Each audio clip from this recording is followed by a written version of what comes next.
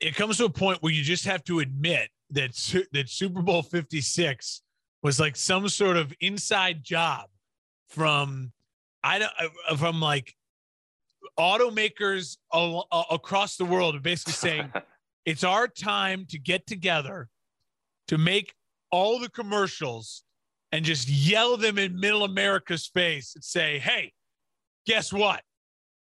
Electric cars are here. Deal with it. Yeah. Yeah. It was electric car after electric. We're going to Arnold Schwarzenegger, electric car. Oh, Dr. Evil, electric car. I know. And then you're keeping up with the Jonases. Yeah. Got the Sopranos. Kia, a really adorable wiener dog, robot dog, electric car. Like, it's just like forcing it down. Like, oh, Sopranos. Oh, you want, Tony Soprano, New Jersey, electric truck, Chevy. It's just like, they really drove it home. Oh my God. Yeah. I was just like, okay, I guess we all should just start preparing for the fact that electric cars are on the way. It's something we've known. It came at a fitting time too, right? When the year that we've just had was a year where cars skyrocketed in value because there were no chips, no parts and all of that. So yeah, an interesting time. Like, please buy the cars. Please buy all of the cars. Hey, we know you, Missouri farm owner in the middle of America, don't really want to buy an electric truck, but guess what? Here's Mike Myers. So you're gonna have to, because by 2035, that's all we're making. So we're giving you a 13-year warning to just get used to the fact that electric cars, Super Bowl, there you go, America. Like it felt like a poignant attack.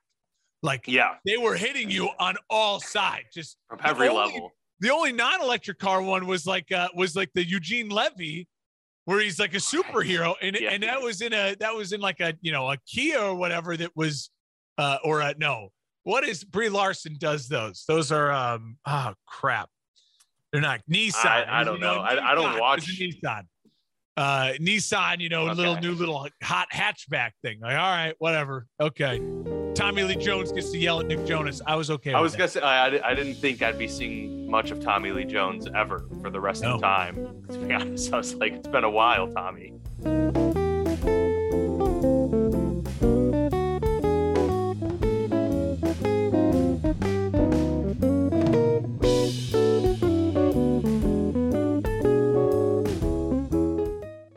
Also, I appreciate the idea that you bring back Jim Carrey as the cable guy, iconic role, amazing movie, and also just say, oh, screw it. Let's just make sure the cable guy has jet black hair, even though it's been like 30 years since we've seen the cable guy. Right. Yeah. Hey, the cable guy, business is good. He can clearly still afford those hair dyes. Yeah.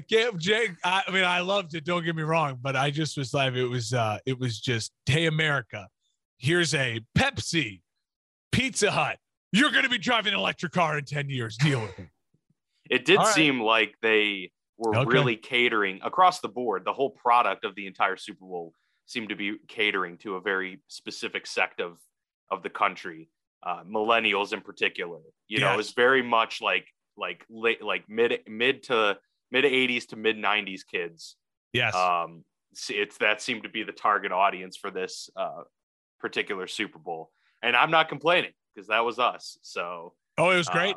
But yeah, the halftime show was amazing. I'm sure we'll get into that a little bit here as well. But this is it for the Football Lounge, wrapping up the 2021-22 season with our Super Bowl recap episode. And then, of course, we've got the offseason coming up in just a couple of weeks. This is like the most dead time, Mark, really, of the entire year, is right after the Super Bowl, and then the 2 to 3 week gap before free agency starts. Because then it's once again skyrocketed, off and running, and it's nonstop until the next Super Bowl. And even the last week, even the first week, the week leading into free agency, you get all the rumors. So-and-so has agreed to sign with, they just can't sign officially yet.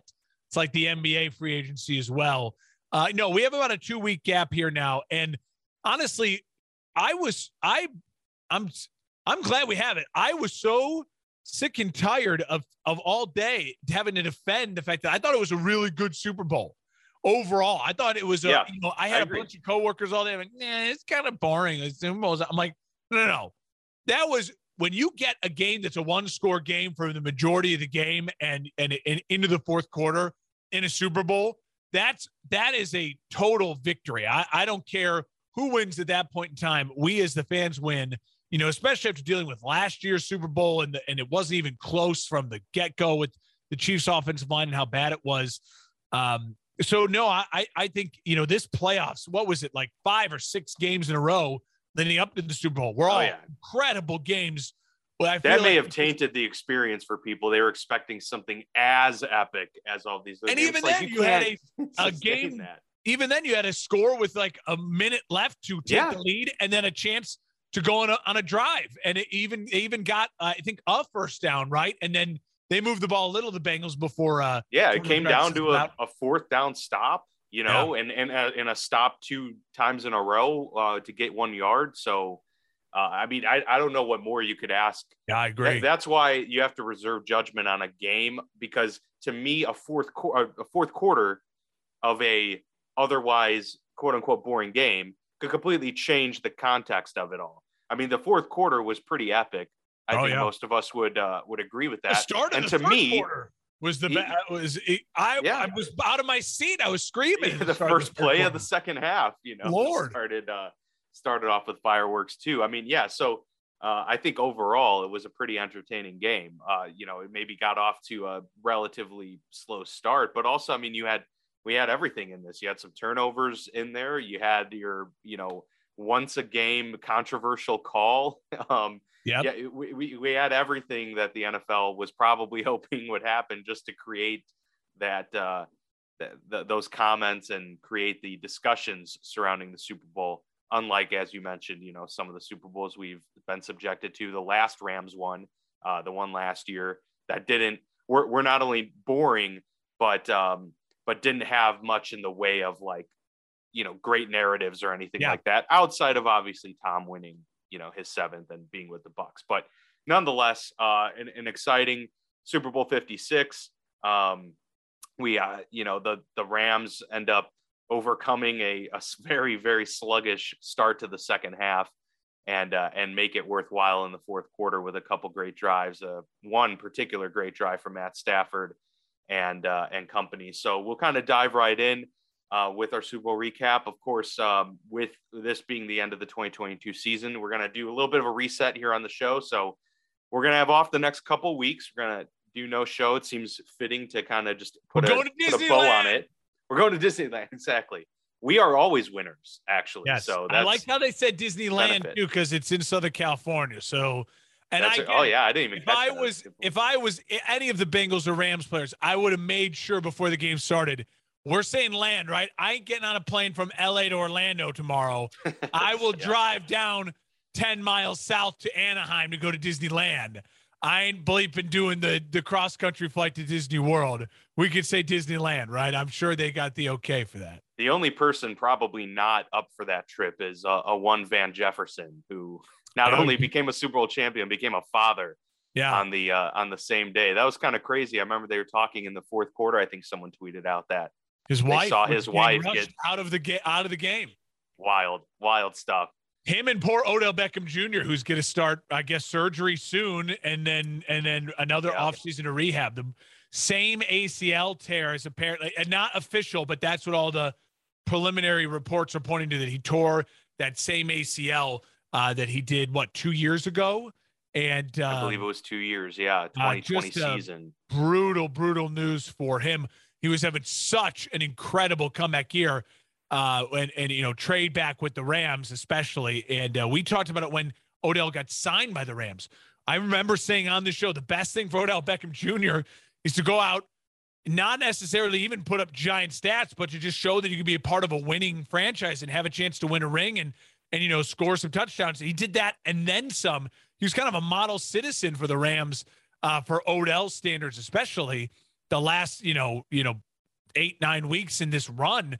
And he was great in the first half. And I thought his injury really unraveled the Rams in the first half to where they had to find themselves and pick themselves back up by their bootstraps at the start of the fourth quarter And then the Rams just dominated in the fourth quarter, scoring offensively, finding a rhythm, and then also defensively that pass rush in the front, that front four especially.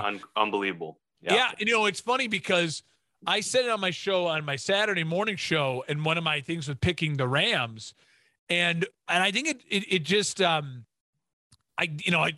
knew it was going to happen. I felt it, and then watch it unfold. It's one of those you're like, wow, I actually predicted this right. This is kind of cool, even though I was off on the score by just a couple points. But just that feeling of like everyone's talking about, look at what the Bengals did. Look what the Bengals did to get there. I mean, they win their first ever home playoff game in 31 years, and they beat the Raiders. They go to the 1 seed, give up 9 sacks. They still win against Tennessee. They are in Kansas City down 21-3, and they battle back to beat KC. They're a team of destiny. The Rams, and I said this on the show, I was like, the Rams had to go against their division opponent, the Cardinals, who beat them in the regular season, and take them down. They had to then go to the defending Super Bowl champions and Tom Brady in Tampa, where they unraveled in the second half and had a miraculous comeback of their own with a late drive in a weight off their shoulder, huge moment for Matt Stafford, to then have to go through their arch rivals and a team that owns them.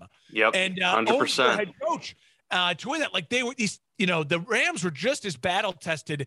And what happened? I said all this cancels out, and then the best players make the big plays at the big time moments. And Aaron Donald, Cooper Kupp, Matt Stafford all did that in the fourth quarter.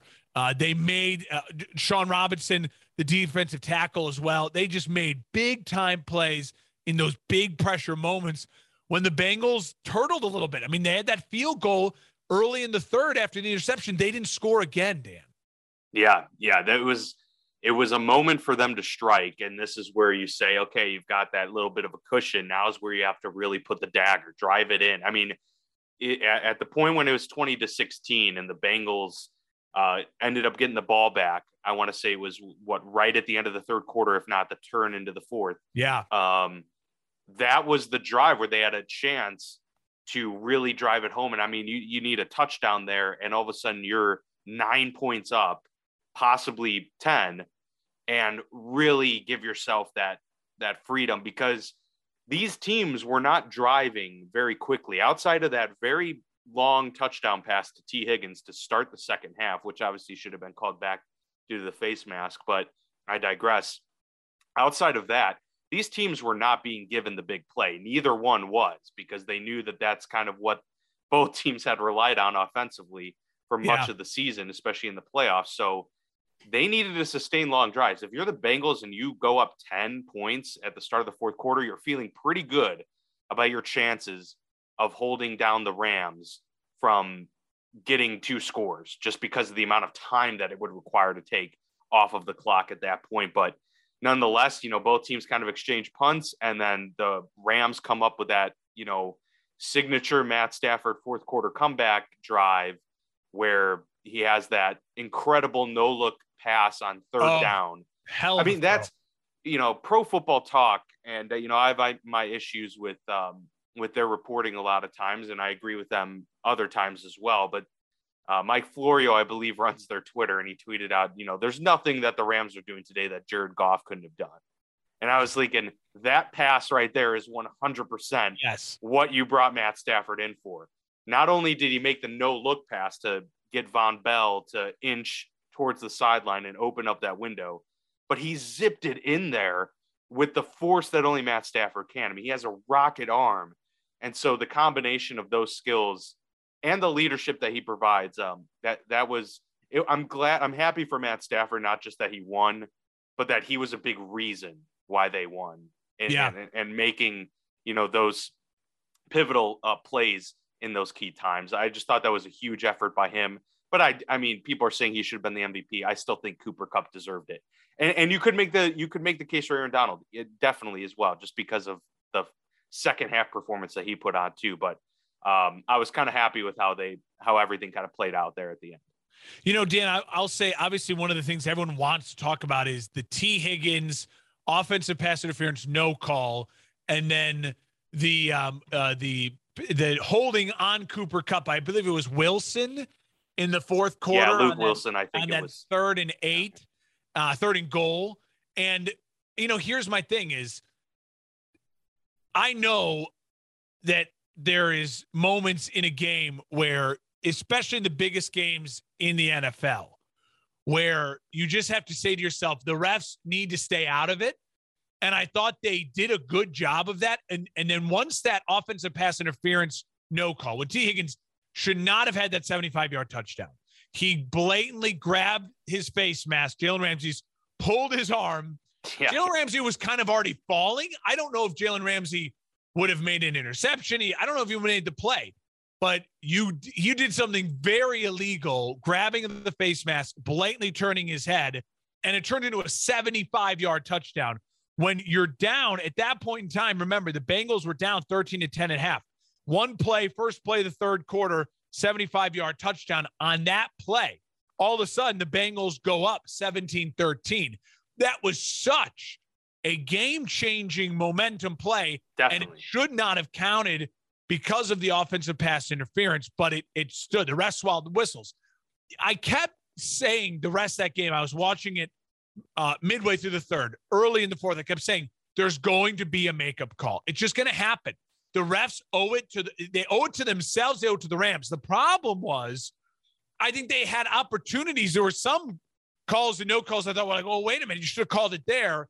And they did it on one that was so ticky-tacky in such a blatant moment where I could say, all right, you've been letting a lot of things go this game. You're calling that defensive holding. I'm glad they called it holding and not interference, obviously.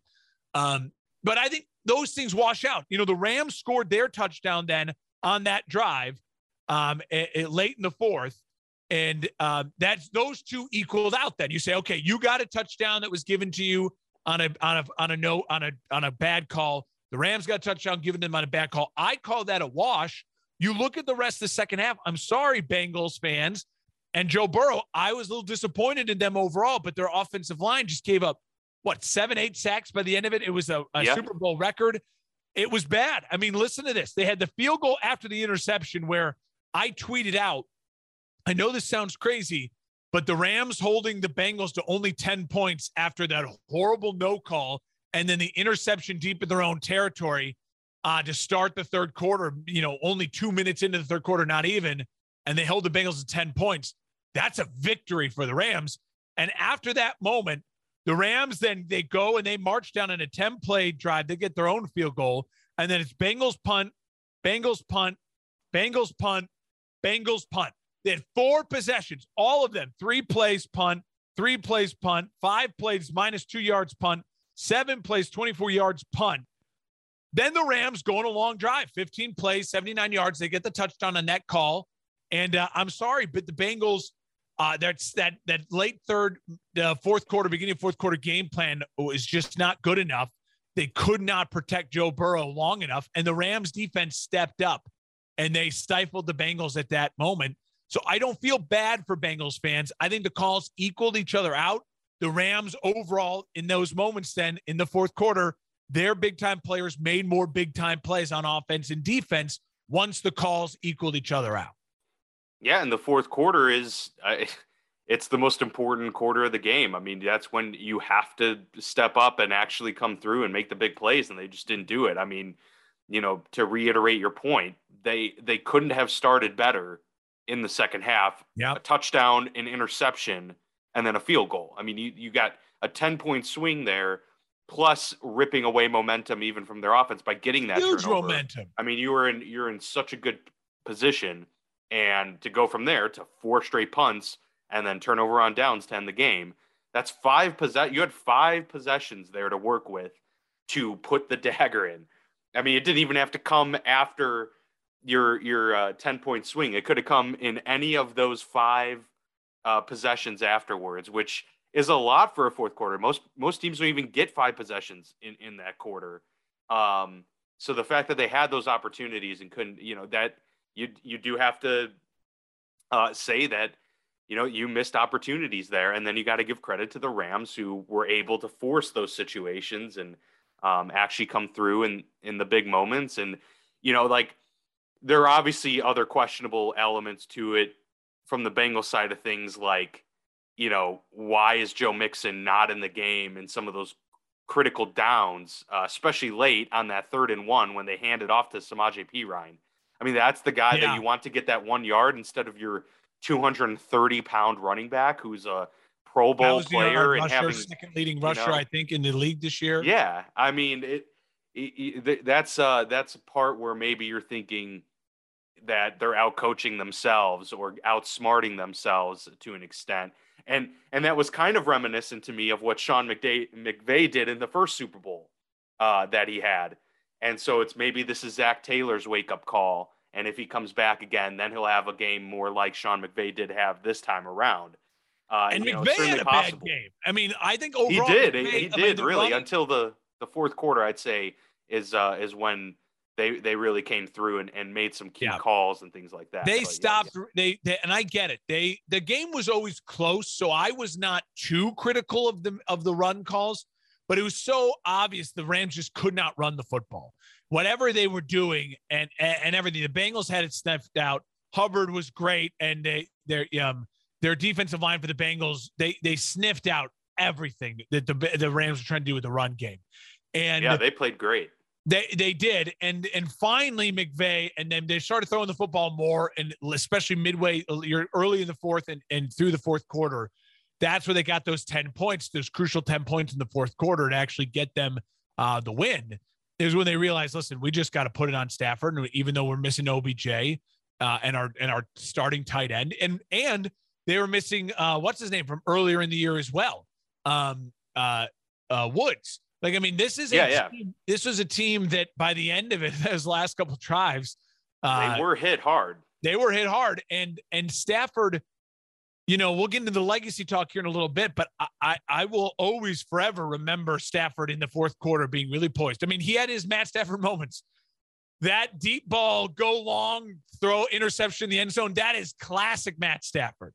Yep. That is him trusting his arm too much and not thinking through things enough, because he has that mentality of, I have to be a playmaker for my franchise, where he did a really good job this year overall as his first year in the Rams, toning some of that down, which like, no, you don't have to be the playmaker when you're surrounded by better players and a better franchise. But he still had some of those gunslinger bad moments. I will say this, though. I agree. I think the Bengals really missed their opportunity. They had all the momentum in the world, and then they had 4 straight punts. And you just can't do that. Even if you just get some of those drives to pick up a couple first downs, the 2 back-to-back 3-and-outs, you give up all that momentum there. You have no momentum left after that. You know, you could argue after the 1 3-and-out, hey, you still have the lead. You held them to a field goal. But by that second 3-and-out, all that momentum you had off of the no call OPI and the interception field goal, it died. And that's going to haunt the Bengals, I think, for a long time. You know, as we talk about the future of these teams, I think the Bengals' future is extremely bright. We'll get into that in a little bit, but I do think they have to wake up and look themselves in the mirror a little bit this morning and be like, listen, we had our chance. You can't blame the refs. Don't be mad at the refs if you're a Bengals fan. Overall, everything equaled out, in my opinion, overall. I think the game got a little over officiated at the end. I think they could have made the makeup call a little bit earlier. They could have found a way to even that score a little bit, but the score was evened. They each got a touchdown off of a bad call or no call. And overall, then the Rams scored more points beyond that. And in the key moments defensively, they were just better. This Bengals defense, the next step for them, we know the Bengals offense, you just need an offensive line. The next step for the Bengals defense is finding one more guy who's close to being just a game wrecker in the middle or on the edge. A guy who you just have to focus 2 blockers on at all times. That Bengals defense could really take a next step there. I think overall, Dan, the other thing I want to say about the game too is I thought the pacing of the game was great. I thought both coaches weren't overwhelmed. I thought they didn't overreact at times. I thought the Cooper Kupp pass was a bad play, and I thought the only reason they pulled that out was because of the Joe Mixon touchdown pass, which I thought was a ballsy but incredible play call, and you got to give Zach Taylor credit for that. Love that play call. And Joe Mixon, what a hell of a throw. I thought the only thing that I would say is like, oh, okay, that's a bad call, was the Cooper Kupp pass. If Cooper Kupp would have ran it, he would have had it. They had him fooled on just the end around anyways. Well, and they had it. They had the play. He was open. It was just he sailed that ball 10 yards over his head. Yeah. They had the play. By the way, we were talking last week on the show about the prop bets and the various things. The 2.5 players attempting a pass. 5 players attempted a pass in this game. We had Joe Mixon, and then I think I said Johnny Hecker was going to, but I don't know if they credited him on the box score with an attempted pass, but they had that botched play in the first half. Yeah, I don't know where he tried to throw it. I don't know if they counted that. But you Cooper had Kupp 4, and you Joe had Mixon. 4. Yeah, you had at least 4. It was I was laughing. That was one that definitely hit. The Bengals +4, obviously good teams win, great teams cover. But I think overall, I thought it was a really great game. And I thought, I was sitting there in the end with Joe Burrow with the ball in his hands. I was ready for the magic. And I don't blame Joe for them at the end losing that game. The second half of that Bengals game, the second half was lost for the Bengals from their offensive line. And I think some overall fairly conservative play calling once they got up. And I think they got a little outside themselves. I think they thought, holy shit, we have the lead in the Super Bowl here. We just scored 10 points in 2 minutes. And I think they played a little defensively. And I think their offensive line just unraveled. And I think the Rams defense looked at it after the OBJ injury and said, we got to win this thing. And they did. I think the Rams defense went out and won the game really for the Rams in the third and fourth quarter. Yeah, unsurprising fashion. I think that their defensive line versus the Bengals offensive line was the big topic for the past couple weeks going into this matchup. Now, I think the Bengals defensive line surprised us a little more than we thought in terms of how they were able to stymie that run attack. Yeah. But both teams did start how I envisioned them starting, with trying to feel each other out, trying to dominate the line of scrimmage. Neither could do that very well. The Bengals had to resort to that short passing game because that's really all they could do because they didn't have enough time. Joe Burrow didn't have enough time throughout. I would say about that last play, though, he almost completed that. Kind of crazy enough. That was really close. And people are faulting P. Ryan for not diving for it, but it's a split second moment. I don't know if you're not expecting the quarterback to throw at that moment in that way. I will say though, I've seen angles. Jamar Chase had beaten Ramsey on that play. Yeah, Ramsey was on the ground, was he not? Yes, I think that's where Joe wanted to go. I mean, that was probably how is Jamar Chase not your first look? Yeah. But they just didn't have the time. So I thought overall, it was a great Super Bowl. I thought it went pretty as much as we both kind of predicted. I think it was a little closer than you thought. It was right up where I thought it would be, kind of back and forth, feeling each other out. There'd be big plays. And in the end, like I said, the biggest player is going to make the big plays at the right time. And the Rams did that. They stepped up. This Bengals team, man, they're a little bit of an anomaly. It so sucks that football's over because this Bengals team is one of those teams where they just want to keep going. They're young. They're hungry. I think them having this Rams team is older. Whitworth should retire. I think he should. And a Hall of Fame career for Andrew Whitworth now, especially with the Walter Payton Man of the Year, well deserved, and now getting a Super Bowl ring. And Donald is a veteran. Von Miller is a veteran. He's gonna be a free agent. Odell Beckham, obviously, free agent. The injury. The whole talk about Sean McVay retiring and all that. I think it's a bargaining chip for him as well. I think his agent knew before. Listen, they knew there's a possibility they could lose the Super Bowl. They want to stir up all that good press, that goodwill of the last thing you need to do is lose Sean McVay. You need to lock him up to a giant deal. I think he'll have the bank thrown at him this offseason. And I think it's very valid. I mean, Sean McVay in 2 years has taken this Rams team to the Super Bowl 2 out of his 5 years, and they've been competitive in every other year. And now I know they're in a little bit of a cap situation, a cap hell, but what are the Rams proven? That they just kind of don't care. And especially after and that's the method. especially if a Super Bowl win, I have a feeling they're going to commit to going back into the all-in approach, kind of like Tampa did last year, and to see how it works. It's going to be a fascinating way to kind of start the offseason here in the next couple weeks. I mean, as long as you have a quarterback of some sort, or it could be included in the acquisition, you can go all in every year. And I think that's what they're trying to show, is that, teams have this perhaps a myth of the rebuild, that it's required, that you have to suck to get good. Yes. And you don't have to a lot of times. A lot of times it's about what you're willing to pay for, and can you go out and find the right guys to pay for to put into that room. I mean, we talk about, like, OBJ was a phenomenal acquisition, especially because of what we saw happen to Robert Woods literally just days after the acquisition of OBJ. Von Miller, that addition, huge to that team. So it's not just about throwing money at free agents. It's about throwing money at the right free agents. Jalen Ramsey's been, a huge part of that defense. I mean, they don't have any, standout middle linebackers or like incredible,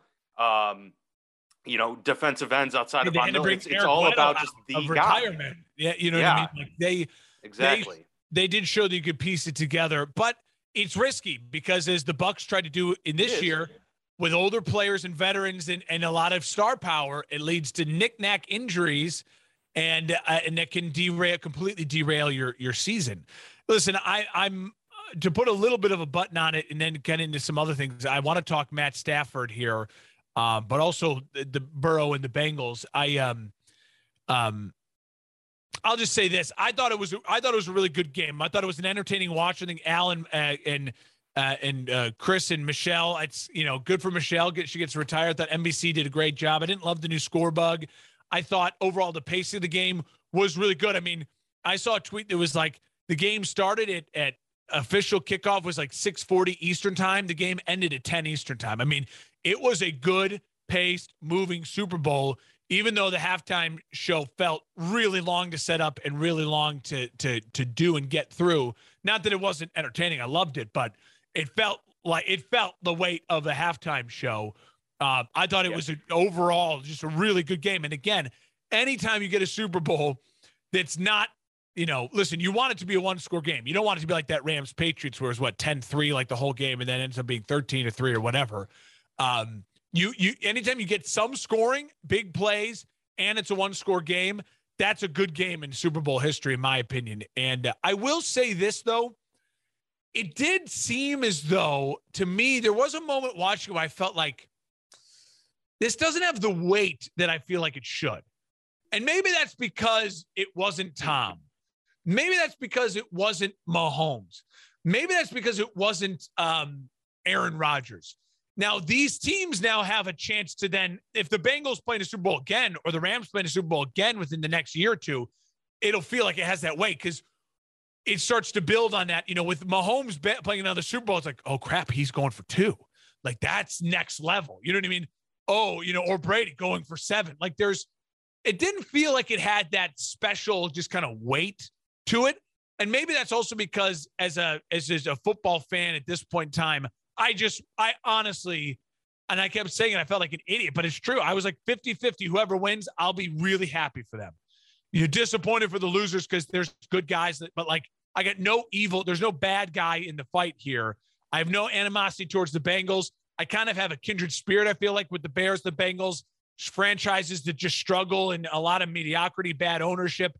For them to get their shot, you kind of feel for them like, hey, get one for the little guys.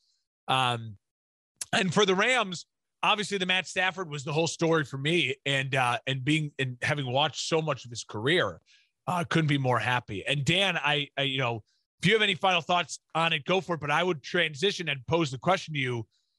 Let's talk a little bit of Matt Stafford and what this does for him and what the future looks like. Because I got some crazy shit brewing in my head about Matt Stafford and now where he belongs in the conversation for quarterbacks. Yeah, I mean, that's a tough one. I still struggle with that. I don't know if I consider him. I consider him a fringe Hall of Famer at the moment, and I still feel that way. Like I would put him in over Phillip Rivers, to be honest. Well, because yes, now he has 100%. the Super Bowl. 100%. Now he's gotten there, and he had all of those years with just such a underperforming, underachieving franchise that's just known to be that.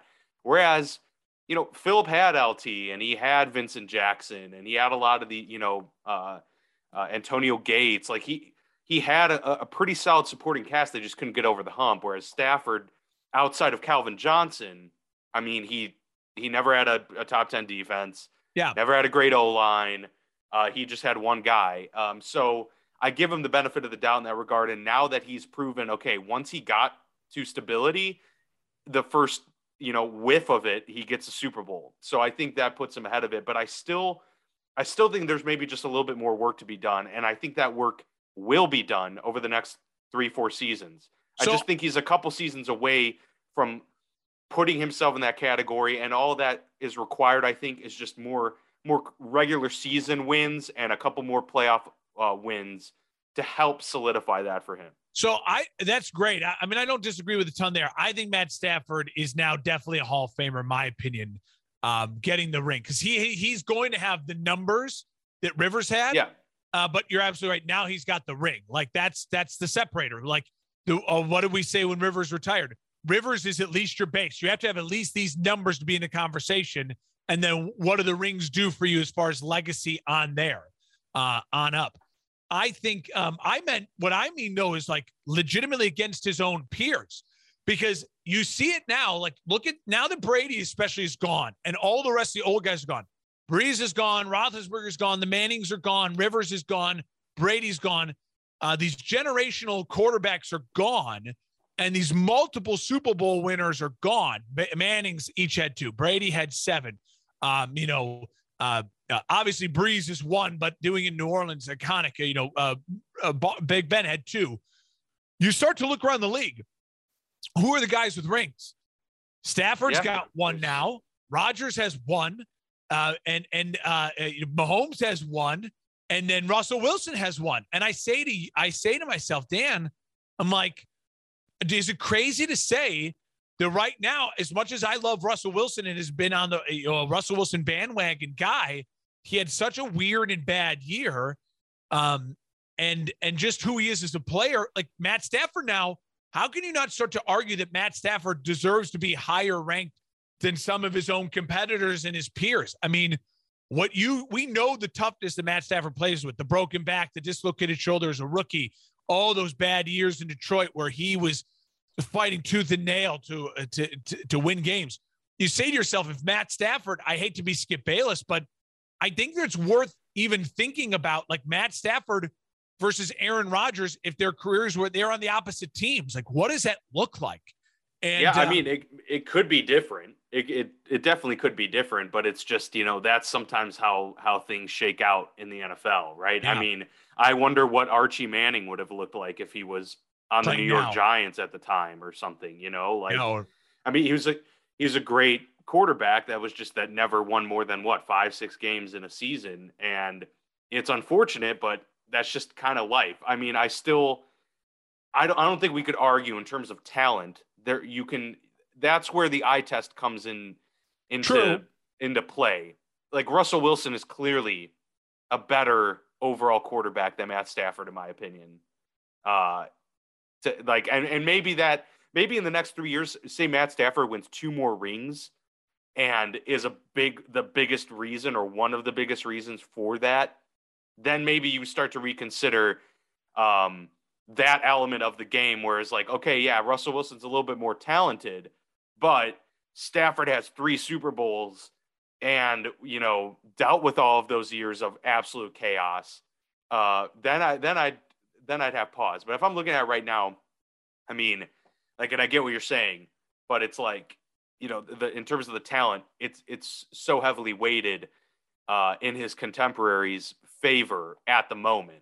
But that could change. And I think that's a large part of that narrative is because it's been built, it's been ingrained. I mean, Russell Wilson won early and he kept winning until really this year. I mean, this is his first bad year. Stafford was bad and then had a couple of nice seasons with Caldwell and then was bad again. And now he's got a ring. It's a weird Stafford's career is so unique in that way. But I do think it's interesting, and I put together, and it's something we need to do this offseason because that's where this discussion will be. We can really hash it out.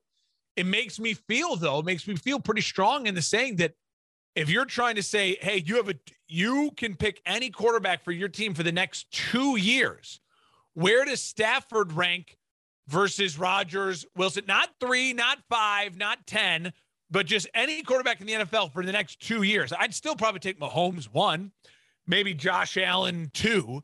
But I think Stafford starts to move up that ladder a lot quicker because you realize, hey, as long as your organization has some sort of level of support and around Matt Stafford and is competent, the dude is a winner. He's got way more fourth quarter comebacks. He's got more playoff fourth quarter comebacks now than Aaron Rodgers, even though Aaron's been in the playoffs a lot more. He's got the same amount of Super Bowl wins, the same amount of NFC Championship wins as Aaron Rodgers. I mean, it's that whole same thing as Tom Brady did. So you just start to put these arguments if winning matters, and I think it does, especially the quarterback position for guiding your team and leading. It's not everything because, as we said, there's people stuck in bad organizations. It starts to make it, to me, a lot more interesting of where Stafford maybe ranks all time when all careers are said and done. And again, we don't know how they're all going to be written versus Rodgers versus his contemporaries, because he really is a Russell Wilson, Aaron Rodgers contemporary. And they're now the old guys in the league. Him, Matt Ryan. Yeah. Matt Ryan. Who else? Who's else still left standing from that generation? In terms of current NFL quarterbacks, pretty much. Anyone pre 2015. So Jimmy G, I guess, but he's not on par. He's obviously that draft class, isn't he? But, I mean, it's Wilson, it's Ryan, it's Rodgers, it's Stafford. I'm going to be so pissed if we're missing one. I don't know if Tannehill. Tannehill, because he's been around for a little while in that group. But yeah, that's really it. Joe Flacco's gone. And they were kind of those group of guys right after the legends who just retired, and they're not certainly that next group of the Mahomes and younger. Derek Carr. Okay, you could maybe put Derek Carr. He's kind of stuck in there. He was 2013 draft class, I think. Yeah, he's a little more. He's more of a veteran now than he is a young guy in that way. Yeah. But I think it's huge. I think it's huge for Matt Stafford. I really do. I think, and I'm certainly pumped for him. And as far as Joe Burrow goes and the Bengals, what are your thoughts on the Bengals, their future, and this is a legacy thing for Burrow? Yeah, the one thing I was, I guess I'm not surprised by it, but the one thing I always want to push back against a lot of times, and I get the need or the want to bring this up when someone loses, especially for teams and people that are relatively likable and, guys you root for, like a Joe Burrow, is, don't worry, they'll be back here. Let's pause for a second. Yeah. It's incredibly hard to get back there. So, I just want, I don't know, that's the instant thing people go to is oh, they'll be back. Will they? We don't know that. Because Joe Burrow, it's clear that he is a franchise quarterback. He's a guy that can, win games, win playoff games, lead, all of those things. He's got it all. That doesn't mean that he's getting back. We've seen it time and time again. And it seems like people have very I guess, a revisionist history when it comes to looking at things like that, because we've talked about it here on the show. Tell that to Aaron Rodgers. Tell that to Ben Roethlisberger the last 11 years of their careers. You would have guaranteed that they would get back at some point. Tell that to Drew Brees. Tell that to Dan Marino. Maybe Dan Marino is the epitome of that. Yeah, and if Peyton Manning doesn't go to the Broncos, maybe he doesn't get to another Super Bowl with the Colts. As legendary as he was, a top 2-3 quarterback to ever play the game. He only got to one. Got to 2 with the Colts, right? And 1-1 with the Broncos. Yeah, he made 4. He made 4. So, but again, Peyton Manning, to me, the second greatest quarterback of all time, he made 4. That. You're absolutely right. That's how hard it is. I will say, I do think the reason why it's a little bit easier to say, not that they'll get back, but I think it's easier to say this Bengals team is legit and this Bengals team has a bright future. and should be considered right now with Buffalo and Kansas City, I think all fairly equally the favorites in the AFC, is because their problems are so identifiable and they have a ton of cap space. They do not have a bunch of aging veterans. They're not built already on a bunch of star power. It's a young core with a young head coach in a division with real questions now in the old man and the leader of the division with Pittsburgh. Your other upstart low level competition, the Browns, they had a massively disappointing year, but they got a lot of talent. And the Ravens, injuries completely derailed them. But even then, they're not the same team. Wink Martindale's gone. What are they going to look like? So their division is winnable, and they have to really just identify the simple thing. Their draft, I saw a great tweet. I think it was from Jeff Schwartz, one of the Schwartz brothers. And it was like, doing the mock drafts, if you're a Bengals like writer in Cincinnati, is the easiest thing. Yeah, all offensive linemen. Best offensive lineman available for the first 5 picks. Just that's all you have to do. And then can you convince one of the game-changing pass rushers or who's hitting free agency or go make a trade for a game-changing pass rusher to come and really help anchor that defensive line along with Hubbard, team up with is it Hubbard or why am I well, Sam Hubbard, but Trey Hendrickson. And just really obviously on the outside there. Someone or a real incredible playmaking linebacker, someone who can get after the quarterback and be a real, like, the holy crap, the guy you have to account for on that defense. Because they have a lot of good pieces, but none of them are like, oh, there's an all-pro, there's an all-pro, there's an all-pro. So if you add an all-pro to that defense, and then you work tirelessly to fix the offensive line, and the offensive line can be a mishmash of new young guys you draft and bring in a veteran. Bring in a couple of veterans. Like, you don't have to, it doesn't have to be all rookies. You know what I mean? Do what the Chiefs did. They fixed their offensive line in one offseason. So I do think the Bengals' future is very bright, but you're absolutely right. It is. It's hard to say to get back, because even after this run from Joe Burrow, as far as the young quarterbacks go, I would still put him third behind Mahomes and Allen of the guys I would take for the next 3 years. You know what I mean? If you're just doing a smaller window. Yeah. And I mean, Herbert's certainly in that discussion still. I think he is. I would give Burrow the nod over Herbert because of this run. I think is one of those things where it's like, well, shit, that's something that's pretty damn special. And you proved a lot in this moment. And, Herbert's got a really solid offensive line and those weapons. Now he's got a tougher division, I think, overall, the AFC West, with Mahomes in it and having to know that you're basically going to be stuck as a wild card spot every year. But I think, there's some intangible leadership quality to Joe Burrow that, to me, especially after seeing it in this playoff run, gives me the nod over Herbert. He's right there. Herbert's right there. But it's tough. It's going to be really tough for the Bengals, but their issues aren't tough to fix. Well, they're not. That's a fair point. They're tough to fix, but they're not hard to identify.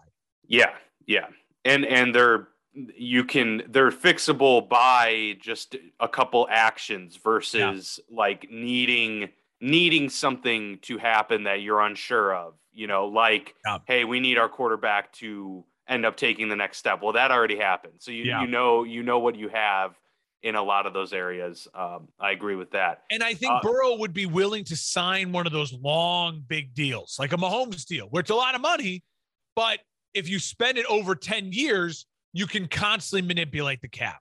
Yeah. And he can, and I think he's willing to do that because he knows Cincinnati's not a free agent destination. But I think he also knows that he can start building his brand of being an endorsable person now after this is just going to be, it's going to be through the roof. Joe Burrow is going to be Baker Mayfield's commercials times 10 if he wants it. Like, that money's available for a guy like Burrow. He's got the personality for it. And I think it's worth mentioning the Rams are about to lose their offensive coordinator. He's going to take that Vikings job. Yeah. No one's poaching the Bengals coordinators right now, to my knowledge. You know what I mean? True. I mean, in terms of the commercial aspect of the thing, I mean, Cigar Aficionado magazine has its, cover person for the next 10 years, honestly, if they want it. He's got it. With him. But I wanted to get your thoughts on the halftime show because I for the most part, outside of the crazy predictable angry people on their front porch yelling, this isn't real music, everyone pretty much liked it. I thoroughly enjoyed it. I thought it was one of the better halftime shows I've seen. I still think, Prince, Bruno Mars in recent memory are like definitely up there. But I thought the set was incredible. I thought it was awesome how they did that with the 4 sectioned off on the map of places Compton. Underneath. Yep. It was the choreography was awesome. I thought Snoop is just so cool all the time. His outfit was amazing. Just the whole thing about it was cool. The 50 Cent hanging down thing I thought was kind of weird, but like whatever. It was overall, I thought it was pretty sweet. I thought that was job well done. Yeah, I thought the 50 Cent appearance was great. I thought, hiding, you knew there was going to be someone who they didn't show. Yeah.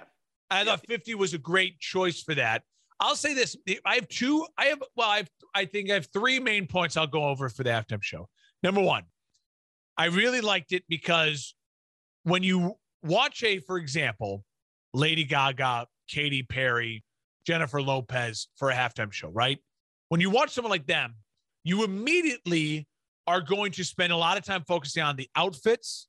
You're going to spend a lot of time focusing on the choreography and the wow factor because they're colors, the pyrotechnics. Yeah, they're pop stars. Like and you expect that with a pop star. Like I need the dancing, I need the giant choreography, I need Katy Perry to come riding in on a tiger and Lady Gaga to jump off the stadium because they're pop stars. Like that's what they do.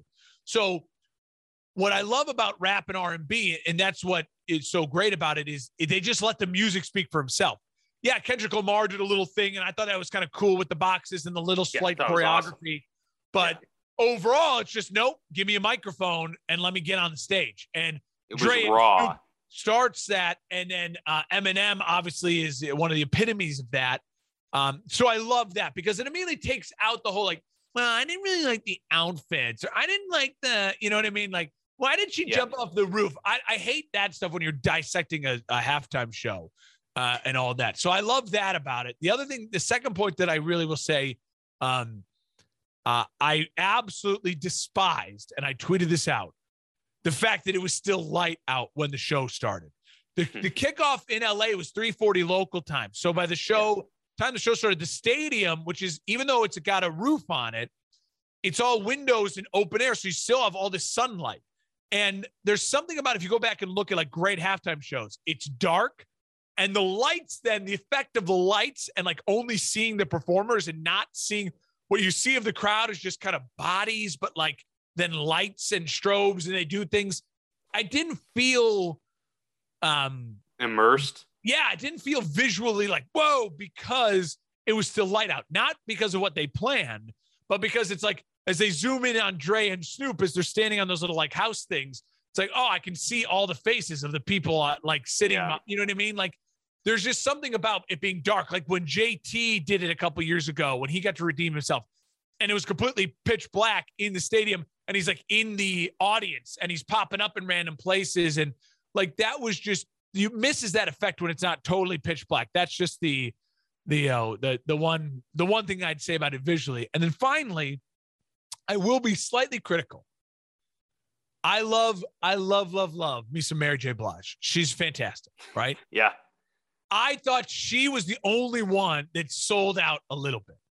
The Mary J. I know from TRL, being a kid in the late 90s, early 2000s, and watching Carson Daly on Total Crest Live and watching all the music videos, would not be out there like tits out, here's my booty, and doing drop like grinding moves. I thought she played in a little bit too much of the whole, like, this is what, you have to do to be this is what Megan Thee Stallion would do, or this is what Cardi B would do. This is what Nicki Minaj would do. This is, insert name of, you just felt like she got away from her identity. She got away. She's got an incredible voice. Mary, go out there and belt it and do your thing. So I thought she got away from herself a little bit. She was still great, if I was going to be critical, and again, it's barely a critique and it's a silly one because I thought it was a great halftime show. That would be my critique. It was a little too light out. I wish the stadium was dark, and Mary got a little away from herself. I love they saved Eminem for the end. Eminem, obviously, I listen to him more than Snoop or Dre, and certainly Kendrick. And so I thought it was great. I thought it was great too. Maybe the lighting thing also played a factor, whereas they wanted to show off SoFi as much as possible, and so maybe want to show off all the. Yeah, it's a gorgeous stadium, but yeah, I thought overall job well done. That's going to be a hard one to top next year. In Arizona, we'll see kind of how that pans out. I think it's in New Orleans after that. No, Arizona, Vegas, New Orleans. Okay, that's what. Yeah, those are your next three. We got the next three lined up for that. So yeah, that'd be good. SoFi is going to be the opening and closing ceremonies of the 2028 Summer Olympics. And is that right? LA. Okay. Yeah. So I didn't realize that. Yeah, I've always said for years, and once LA got the Olympics, I think 4 years ago they announced it, or maybe it's been longer now. My goal is to go to a U.S. men's basketball team game, like just watch them destroy, Chile in America, like in an American Olympics, like just full on body paint, American flag, just Team USA, be a super fan for the Olympics. So LA 2028, my goal is to be there for at least part of it. That'd be pretty cool. That would be very cool. Yeah. By the way, LeBron over the week obviously became the league's all-time leading scorer in regular and postseason. Now, is this, to my knowledge, this is not what they consider in the record books. Is that correct? So it's just regular season that they consider? It'll be noted. He still has work to do on that front then, right? Yes, and it'll be noted that he's the all-time scorer. Like, it's noted, but when you talk about official lists, it's like the NFL. They don't count all of Tom Brady's records are regular season. Right. I think it's one of those things where it did surprise me, though, because Kareem was in so many playoffs. Yeah, that I assumed that if LeBron beat him in that record, that it would also coincide with him beating him in the regular season. But I guess Kareem just did that much in the regular season. Missed the playoffs a lot early in his career, though, too, with Milwaukee. They had some bad series. Remember, Kareem was a guy that didn't, they won that one championship. I think they won one in Milwaukee once with Kareem, but then he got his chance to finally get out and go to LA and win multiple championships when they drafted Magic to build around him. But, LeBron's just been in the playoffs every year. I know it's the guy made 8 straight finals. So you're gonna score a lot of points in your prime in the playoffs, 8 straight finals. I think it's a lot. To me, I consider things like that in the NBA and the NFL almost very similar in the sense where if you're trying to make a case for who's better, Eli versus, let's just now say Russell Wilson, that's one of those things you can argue. It's like, all right, well, let's look at what they did. Regular season is fine. Now look at their postseason numbers. Who was there more? Who did more damage in the bigger games? Who, like, that can add to a legacy type of thing. And I think it's a similar thing with the NBA. I mean, listen, when LeBron retires, he's going to have every record. Yeah, he's besides the fact that he won't have gone 6 for 6. He's he's the second greatest basketball player of all time. It's not close. Definitely. Yeah, I thought overall, though, final point on SoFi, the game and everything, I will say I thought, to me, it sounded very much like a Rams home field advantage. We haven't talked about that yet, but the amount of celebrities there and the amount of, it was louder to me when the Bengals were on offense than when the Rams were on offense by a considerable margin. I noticed that when watching, and a lot of it's because a lot of the celebrities there to show up and they're like, all right, Rams are in town, I'll root for the Rams. Like, they're not rooting for Cincinnati. You saw, a lot of that. I thought it was a Rams home field advantage for sure. It was. And you never know how much that ends up playing into it, but it's got to be a factor to some degree. Whether how big of a factor that is, I'm not sure. But back-to-back home wins after 54 years of that never happening. It's pretty crazy that it happened like that. So the Cardinals, they're next up now. We'll see if they can do it next year. But do you think they have a chance? If I were to ask you now, and I know this is stupid, early favorites for next year, who would you, if you had to just throw teams out there, NFC, AFC Super Bowl matchup in Arizona, what do you think? To me, the Rams are probably gonna be the NFC favorite going into the year, and I think they ought to be. We'll see what happens with Aaron Donald. I know there was floating about his retirement. Yeah, I'm not sure he's gonna. I think he wants 8 years in the league. I mean, he's still got some, and there have been dominant players, Luke Kuechly and Patrick Willis, that have left in their He's prime. looking for an extension. I think he's looking for an extension. They all know they're smart. Yeah, and to leave after Super Bowl where, you're going to get a lot of guys back next year and a good chance of making another run, that would be hard, I think, to walk away from. So, if he comes back, if they're able to lock up, OBJ, they're going to get Robert Woods back. We'll see if OBJ is healthy to start the season, but he'll definitely return at some point, you'd have to think. I think they're the early favorites going into the year in the NFC. And I don't know how close it is because you're going to have questions about Trey Lance and San Fran. Yeah. So you don't know what they're going to look like. Kyler Murray's apparently a bad teammate and is unfollowing his whole organization. And despite that team's incredible start to the year, I don't think past midseason it ever felt like they were a Super Bowl team. No. And, Green Bay, Aaron comes back. Even if he does come back, it's unlikely Devontae's coming back with them. So there's a lot of question marks there, and he hasn't been able to get over the hump. So, yeah, I give them the nod. In terms of the AFC, Kansas City is probably going to be the odds-on favorite going into the year, and I don't see a reason to really doubt that. I still would put them, as you mentioned, in terms of just the quarterback tiers, I would put them in that category as well as being Kansas City as the favorite, with the Bills a close second. And then, maybe the Bengals are right there at number 3 because they did get there, and the team will probably only get better after this offseason. So that would be my early thoughts. Yeah, I think the AFC is pretty easy to find a pecking order. Pick a name between the Ravens, the Bengals, the Bills, and the Chiefs, and you feel like those are your 4 teams in the AFC. With I think the Raiders are on the up and up, the Chargers are on the up and up. And I think the Titans, depending on health and what they do, are going to be there. But do I trust the Titans to have playoff success? I'm not going to include them in that group. I agree. I think we're just at that point too in NFL history, like we were a decade ago with the Packers and Aaron Rodgers.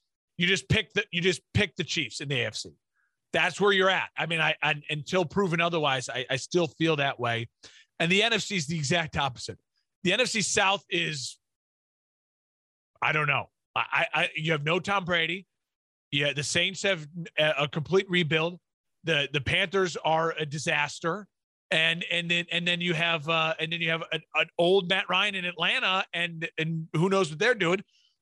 The East, you have the Cowboys, and then the Eagles, but the Eagles, we don't know if they're going to commit to Jalen Hurts, and then the football team has no quarterback, and the Giants are rebuilding.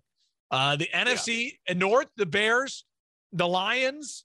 The Vikings are all about the same. They have questions all over their rosters. They have new head coaches, some new front offices. And then the Packers have the MVP, the 2-time back-to-back MVP, the 4-time MVP, but he's unhappy and we don't know where he's going to be. And then the West is, like you said, Kyler Murray. I think it is the Rams. They should be the favorite. I just don't know how they're not at this point in time.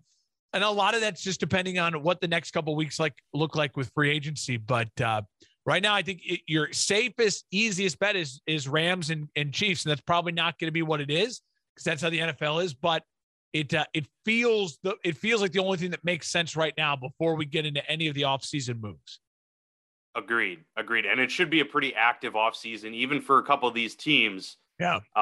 Because there are patchworks, needed, and we'll see what happens with the Von Millers, the OBJs, and some of these other, players hitting free agency. So that's going to be an exciting time. The new league year begins March 16th, which is going to cue free agency, the beginning of that period. So there will obviously be plenty of chatter in the weeks leading up to that. As we mentioned at the beginning of the show, we're going to be taking a couple of weeks off on the show here at the Football Lounge. We'll be back at it the first week of March, March 7th, see the first Monday there. And that'll be the week before all of the free agency frenzy begins. So we'll have a lot of those rumors to pour through and a lot of speculation, which is what we all enjoy as football fans, to figure out who's going where. A lot of things maybe will become a little bit clearer at that point. The beginning of the 2022-2023 season. It's crazy to say, but yeah, we'll start it. We'll start it officially for us in 2 weeks from now. Absolutely. So we're looking forward to that. I will say it is weird. The Super Bowl being late this year was weird. And it was strange. I don't know if I'm going to like it when eventually the league will get to 18 games. And that means the Super Bowl will be next weekend, which will be President's Day, which will be good because it's eventually what we all want is the Monday off. But I will say, Dan, it was hard. This last week and a half leading up to the Super Bowl, I mean, maybe it's because the Winter Olympics, but there was so much other sports of the NBA, the Winter Olympics. I felt the NFL lost a little bit of the control of the sports narrative. Now, obviously, they know that they just have to deal with the, Olympics every 4 years, and that's just one of those things. And I thought NBC did a great job of, building up the Olympics and the Super Bowl hype. But it just felt like it got a little lost to me. Did it feel that way for you? I felt like I wasn't as engaged with the Super Bowl week, the Super Bowl media week that maybe I have in the past. But this certainly isn't the first time. Last year I was intrigued because of the whole Brady and the Bucks thing. Yeah. The year before that, I wasn't overly engaged with it. I don't know. There's just something about Super Bowl week that to me has become a little bit monotonous. It's the same thing, really. I mean, it's just player interviews and we're just hearing them. And since, especially for us on the show, we're listening to post-game press conferences and post-game interviews all season long. So really, I was just hearing Joe Burrow for the 80th time this year. And so there wasn't anything above and beyond. I'll like watching like certain story angles about, the Bengals fan that, got tickets or whatever. I think that's cool.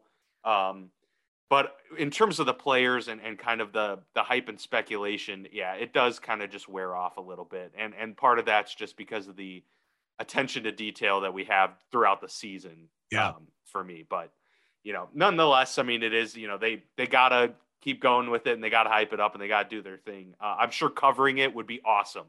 And it's certainly something I would like to do sometime. Yeah, especially in LA. A lot to do, a lot of restaurants to go to as well. But so, we'll be off a couple weeks, but certainly won't be without content as we return. So really looking forward to that episode on March 7th.